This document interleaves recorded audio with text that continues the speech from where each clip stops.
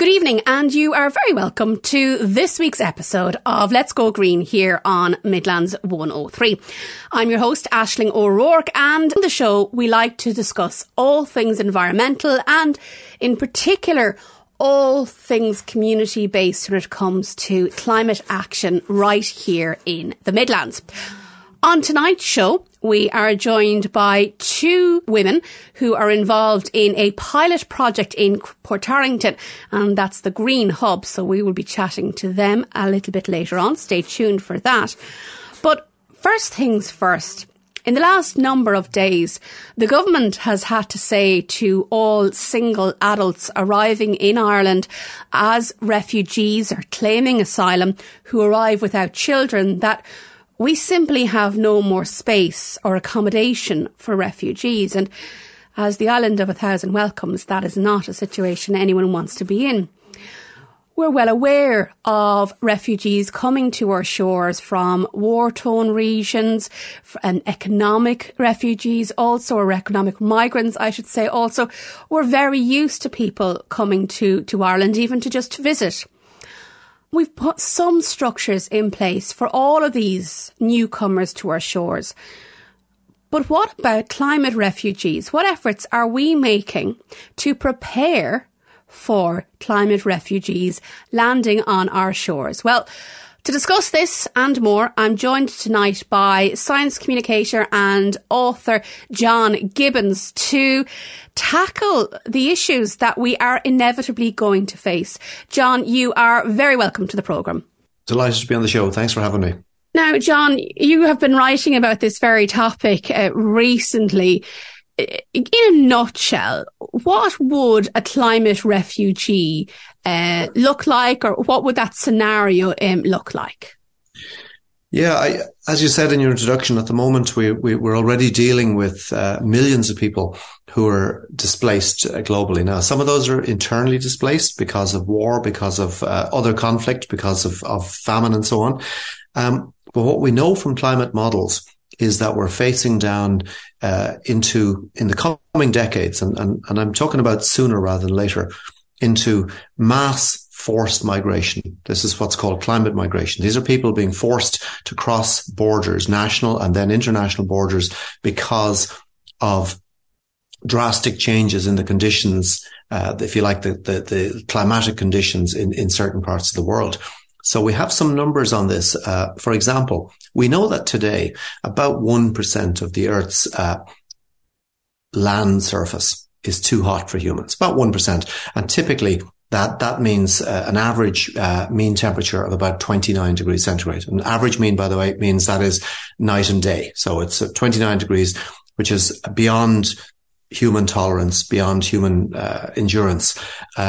And also, of course, it's beyond the range for animals and for most crops. So basically, so we know basically that 1% of the world's surface today is too hot for humans. Now, the projections as we move towards mid-century, which of course is much closer than it used to be. Mid-century is a little over 25 years away. That's the extraordinary thing. When we're talking about mid-century, we're no longer talking about this distant future. So mid-century is kind of around the corner in reality. And what we're looking at by mid-century is that element or that area of the world currently too hot for humans expanding dramatically because of climate change.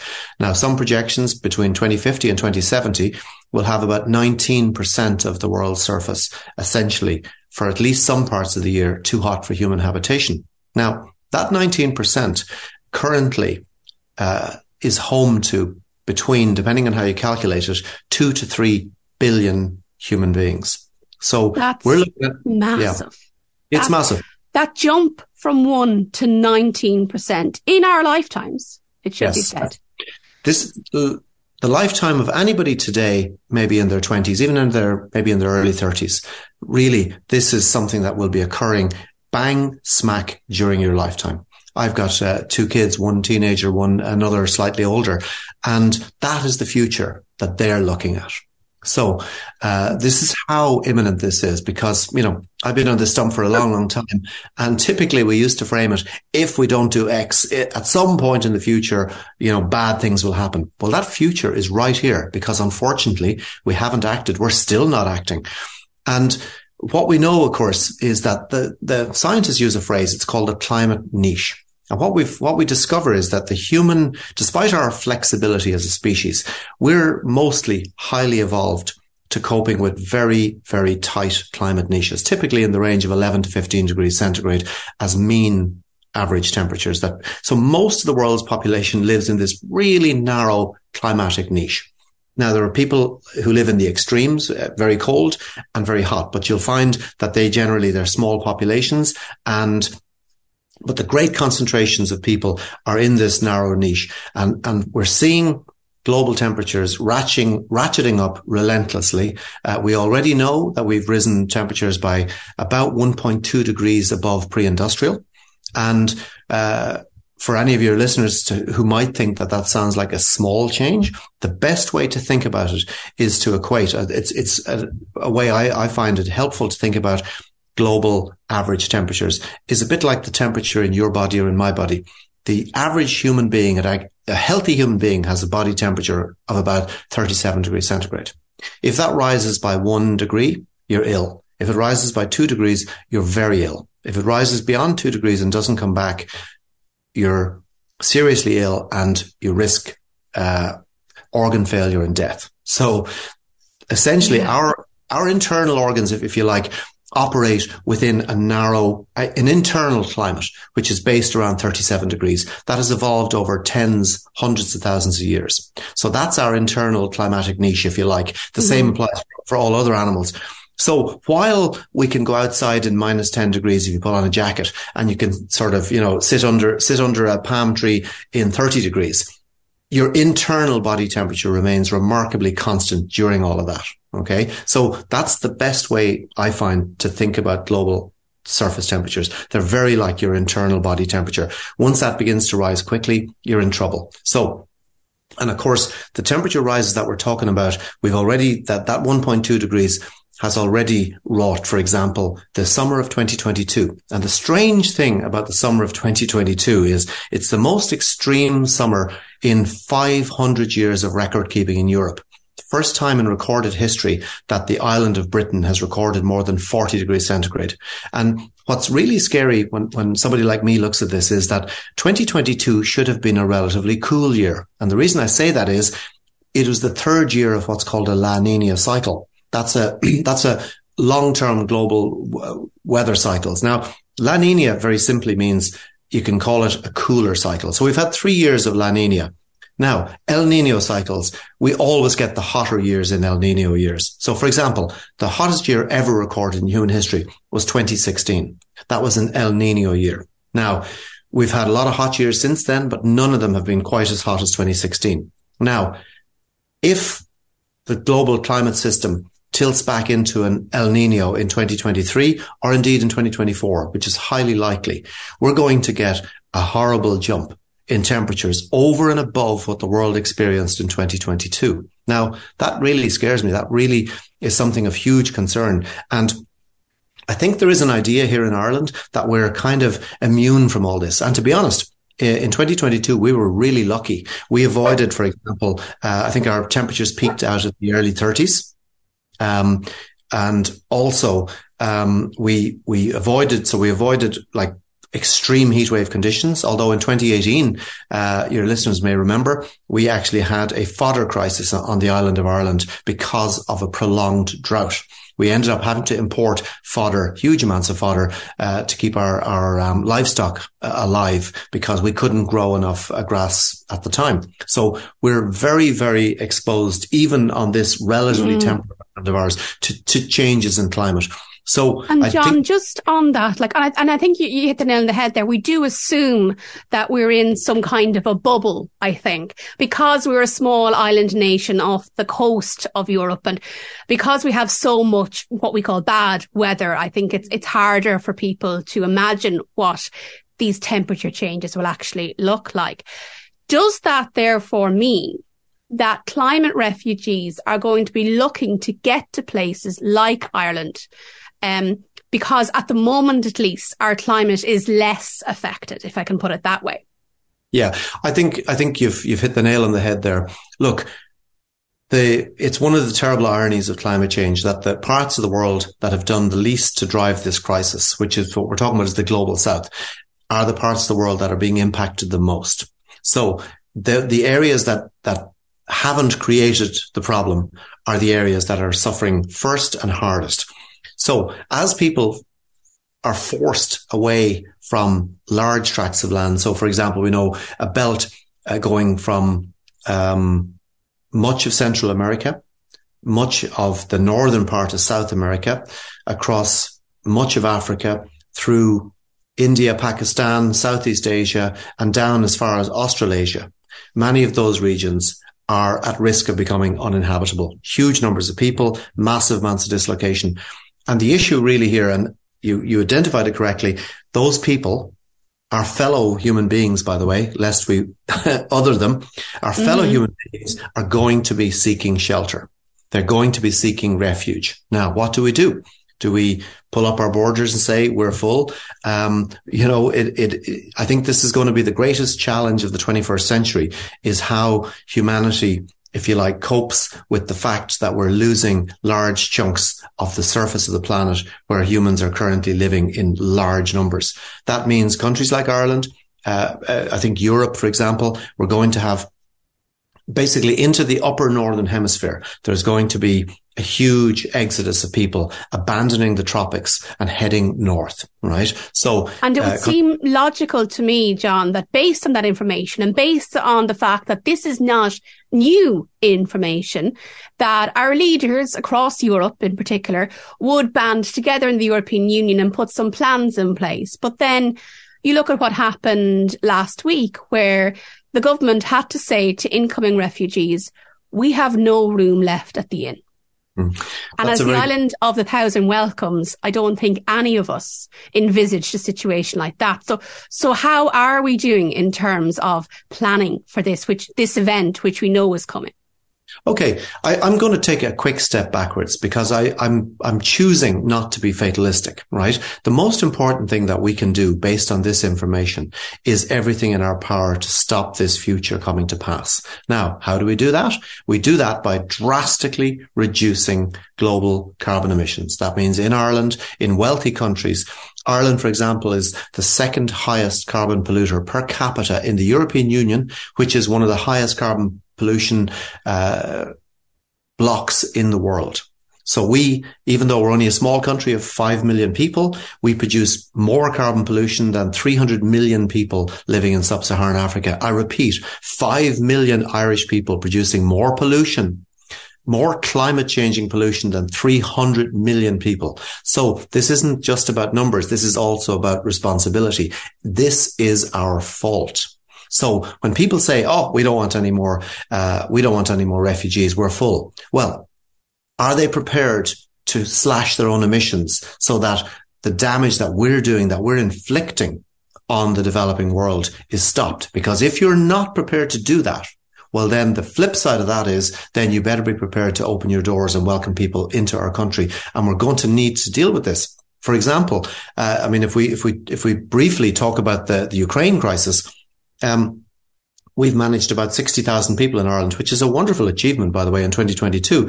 But Poland has taken over 1 million people. Over 1 million have been housed in Poland.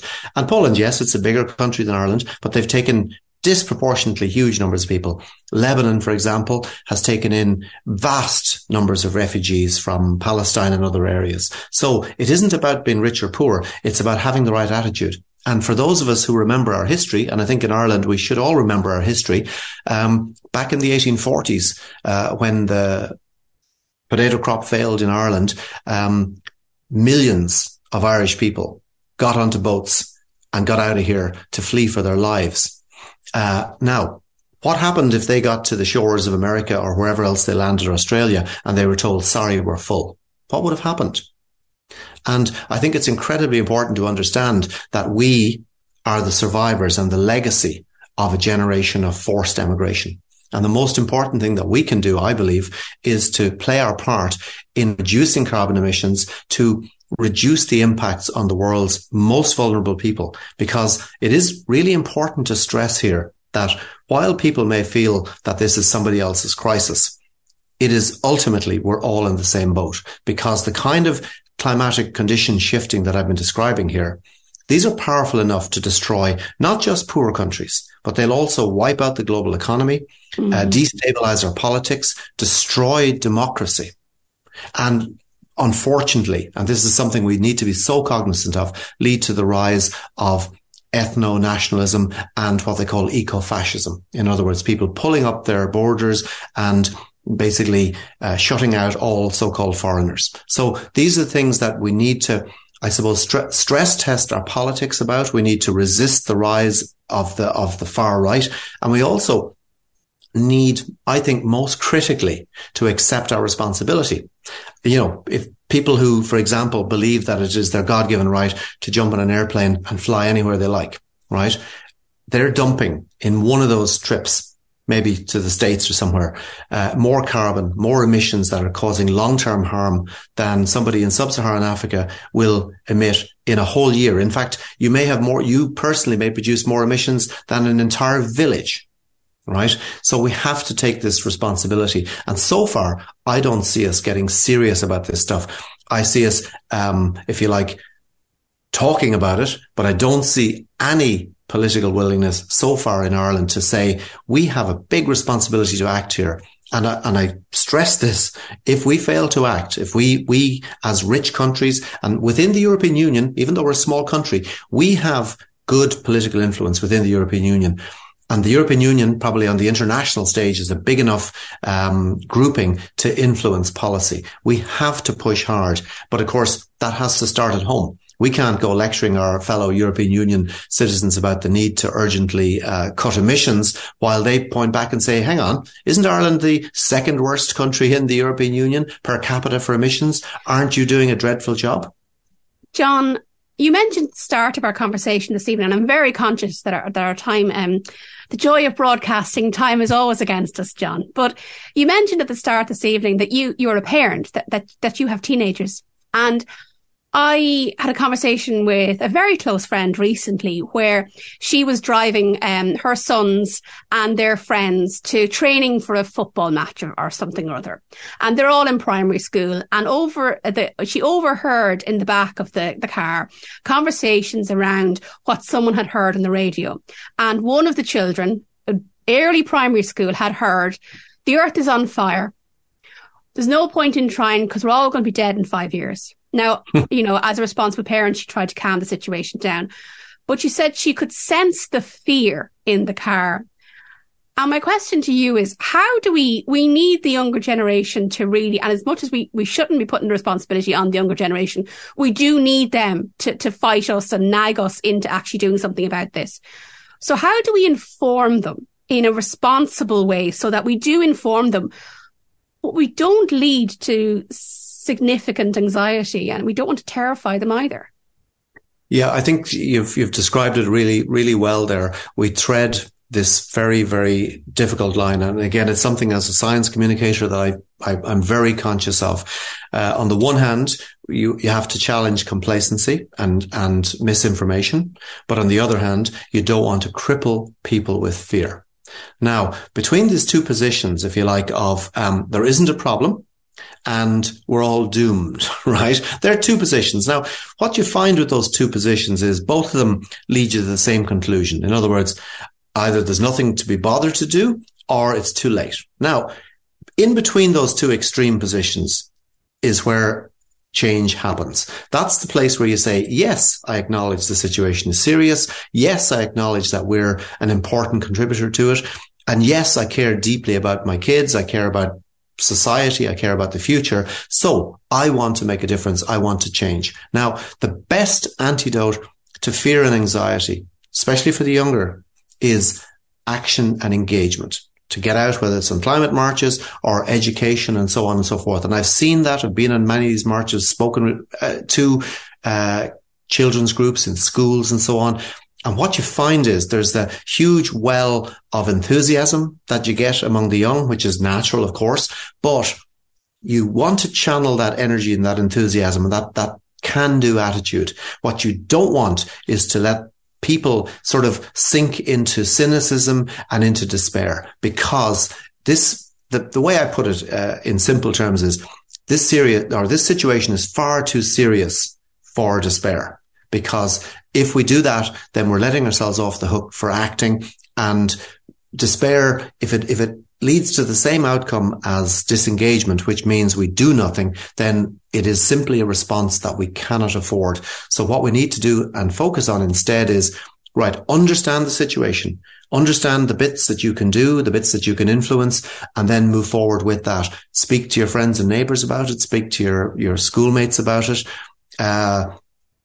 Phone in radio programs, text in people, make sure that people are having the discussion and challenge some of the norms. So, I think do we really need an SUV in the front yard? Do we need 2 SUVs in the front yard? And this is a question many of us have to ask ourselves. Are we overusing the resources of the world? And by the way, having enough money, that's not a good enough excuse anymore. There's only so much world to go around. And we in Ireland, especially the middle classes in Ireland, we are really seriously over-consuming our share, or beyond our share of the world's resources. So I think when our kids are looking at our behavior as adults, they're more interested not in what we say, but in what we do.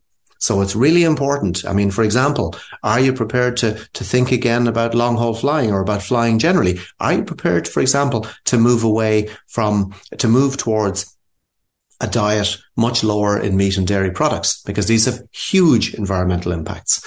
And these again are only following international guidelines. Are we prepared to look at things like that?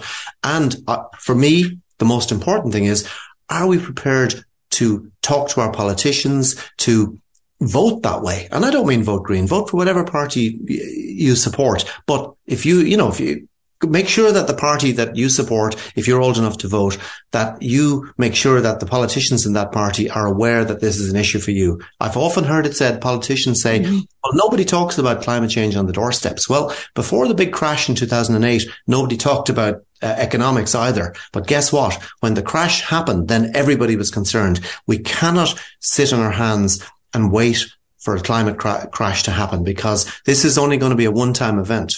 And basically, unlike the economic crash, there will not be a reboot if we allow a climate collapse to occur. And that is what keeps people like me going. John Gibbons, on that note, we do know that in the next 2 years we are going to have an election, and it's a time reminder that if we do get canvassers on our front doors, the first question we need to ask is, what are your plans in terms of tackling climate change? But on that note, John, I thoroughly enjoyed our conversation, and I hope we can invite you back at some time in the future. But thank you very much for being so generous with your time today. Pleasure, Aisling. Thank you. You're listening to Let's Go Green here on Midlands 103. I hope you've been enjoying the show. Just a wee reminder that the show is available as a podcast on midlands103.com, and of course through your preferred podcast app. You can search for Let's Go Green with Aisling O'Rourke on your Spotify, Apple, and indeed your Google podcast app. Just type the title of the show into the search bar and you can follow us along there. That way, if you click on follow or subscribe, depending on the app, they all have slightly different phrasing on it. But that way you can get a notification each time an episode is published, so you'll never miss one, even if you're not tuned into the radio. Also, if there's something on the show that you think you'd like to hear more of, or in fact, if you have something that you'd like us to be talking about here on the show, please do feel free to get in contact. It's lovely getting messages from you guys as listeners. The show, at the very heart of it, is based on community activism, and I want to continue that throughout 2023. So please do hop on midlands103.com, click on air team, Aisling O'Rourke, and there's a wee button there where you can send me a message directly. Or if you have a pen handy, you can send me an email to letsgogreen@midlands103.com. That's letsgogreen@midlands103.com. As I said, I'm always delighted to hear from you, and it is lovely getting your kind messages. We had a lovely email after last week's show, and to the person who was so kind to send that in to us, thank you very much. And indeed to everybody who contacts us for each and every show. We read each and every one of them, and we do appreciate them. I have two women coming up after the break to talk to us about a new project in Portarlington that we're going to be checking in on over the coming weeks. It's a pilot green hub in Portarlington, and we're also going to be learning about a Brat Breda. Have you ever heard of one before? I have to hold my hands up here. It's an entirely new term that I only learned this year. Yes, actually this year, like this month. I'd never heard of it before. So, but perhaps you know all about them and you make one every year. Well, I mentioned at the top of the programme today this new pilot project, the Green Hub in Portarlington. We're joined by two ladies who are involved in the project, Nora Gannon and Rita O'Loughlin. Nora, if I might go to you first, what exactly is the Green Hub project? Hi, Aisling. It's a pilot project that was put forward to us as something that we could submit, make an application to through Laois County Council, and so they were choosing 6 towns around the country to represent their town in a project that would encourage segregation and alternative uses for commercial waste. So, okay. So it's around waste in general, is it? Yes, it's around waste, but it's kind of looking at how it can be used in alternative ways to encourage businesses to, rethink how they're using it or how they're segregating it, or that kind of stuff. Now, I think in most office buildings, if we want to put that kind of a term on it, most companies, I think at this stage, are fairly good at separating paper from the rest of the waste. They might have a recycling bin, and they might have, people have cut down on the use of paper in offices, and then, the rest might go in the general bin. So what is it, are you looking for people to step that up a level? Our submission really put forward an alternative idea through the Portarlington Arts Collective. We were already chosen to, do a few projects around the town, and they've been very successful, different types of projects. But during those processes, we actually already kind of do reuse materials a lot. And there's a few artists who would, be very conscious of trying to reuse materials. But the Port Arts Collective, there's 92 members in the collective, all various different, different artists, music, art, dancers. So we all have different things to bring to the group.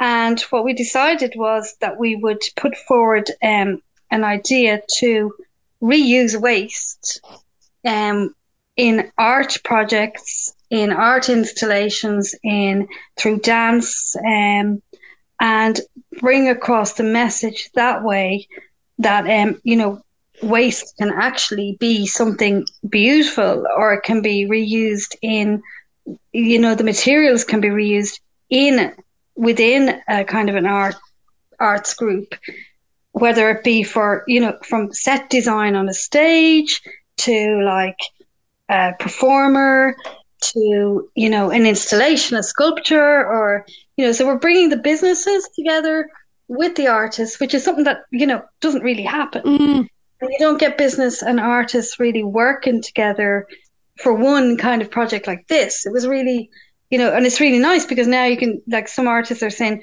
oh, I can go into a shop and people are recognizing me, or, we did a sit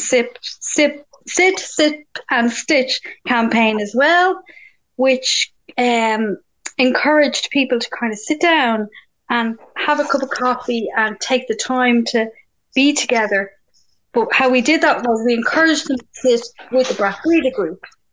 and not get the old takeaway cup all the time. Kind of sit there and, enjoy being with other people. And on that note, Nora, seeing as you mention the Brat Breda campaign, we might bring Rita O'Loughlin in on this conversation. Now, Rita, and I know we are speaking in audio terms, but as for listeners' perspective, as Nora has been chatting away there, I've been able to see that Rita is stitching away at a Brat Breda. So first things first, this was a very new term to me. What is a Brat Breda, Rita? Traditionally, a brat Breda, it kind of translates as Bridget's cloak. Okay. And traditionally, it was a piece of cloth that was left outside on the eve of Bridget's Day.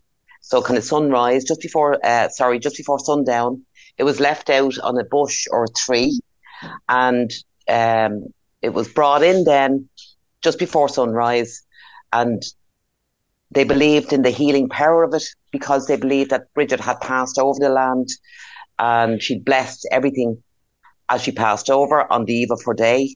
So this piece of cloth then was kept in the house in a sacred place where it was used if someone wasn't feeling well, someone had a headache, because they didn't have the access as we do now to chemists and doctors. And they truly had a firm belief in her healing power. So this piece of cloth was kept inside. And most women, I suppose, in those days wore shawls. It was part of the style in those days. So we're just trying to revive that tradition. We're using upcycled scarves, pre-loved scarves, and we're asking people to embroidery them. And the embroiderying process is a kind of a methodical kind of it's setting intention for the person who's going to wear the scarf that Bridget will heal them.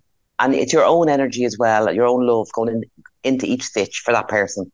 I was at Festival Manon the first weekend in January in Moat, County Westmeath. And while I didn't get to take part, I did see a little bit of the process. And it struck me as something that it could be quite meditative, if I can say that word properly. Yeah, absolutely, Aisling. And it's a lovely environment when people come together to sit, and we're stitching together. We're having conversations. Everyone is welcome. We encourage, if you're setting up a group in your own community, that you make sure everybody feels welcome, all age groups. So it's a way of knowledge being passed between ages, and it's just the stitching process itself is very methodical, but it's very spiritual, I would say, and it's almost like a meditation when you're doing it, and the spiral is the symbol that we use. It's we find it very easy to show people how to do it. So tell me about this now, Rita, because for somebody who's obviously Bridget's Day, whether you celebrate Bridget's Day or Saint Bridget's Day, and we won't go down that particular rabbit hole just this evening, but it's fast approaching. It's only a couple of days away now. So if you are listening to this and you're inspired and you want to give this a go, I can see that you have needle, thread, an embroidery hoop and a scarf. Is that all you need? That's all you need. Okay. And then, how do you start? You're starting in the centre and making a stitching, like a tack stitch in a spiral the way out. We're actually starting on the outside, Aisling. Oh, sorry, I apologise. So we're using the rim of the hoop as a guide to help us go around. Okay, and then obviously as you come to almost the closure of the first line that you've made, you're starting to move in that and creating that spiral. And it is, you're right, it's a very simple stitch, but it's a very impactful stitch if you use different colours. You can use it in different ways. You can overlap your spirals. I'll show you one here. I know your listeners can't see it, but you can get a little idea there of, you can be really creative with it, with lots of colours, Aisling, and that. And can you see that, Aisling? I can. And Rita, the spiral, you say that's an important part, but can you, I suppose, personalise it, just go with your own take on it? You could, absolutely, Aisling. But in relation to setting up a little group, we would always say, this is not something that requires a specific skill set. And sometimes people feel, oh, I can't, like, for example, a knitting club, I can't knit. So when they hear the word embroidery and if you're showcasing items that are too complicated, it puts people off. Yeah. Whereas if you show somebody, it's just simple spiral. Anyone can do it. Like, I'm doing it in the schools with 10-year-olds. I'm doing it with in rehab, people with disabilities. Anyone can do this, Aisling. You know, really, anyone can do it. The lovely thing about it as well is that, like, anybody who gets involved puts their own take on it. Yeah. So you can see people who are like, oh, I could never do that. And they were coming into the group in the cafes and they were like, oh, I don't think so. There was a man with his daughter and his daughter was like tiny, like she was only about 5, and she did it. And then he added to it. And it was so lovely. Like he added to what she did, and he was reluctant at first, but then he actually took part, and he was like, oh, we could do this at home, you know?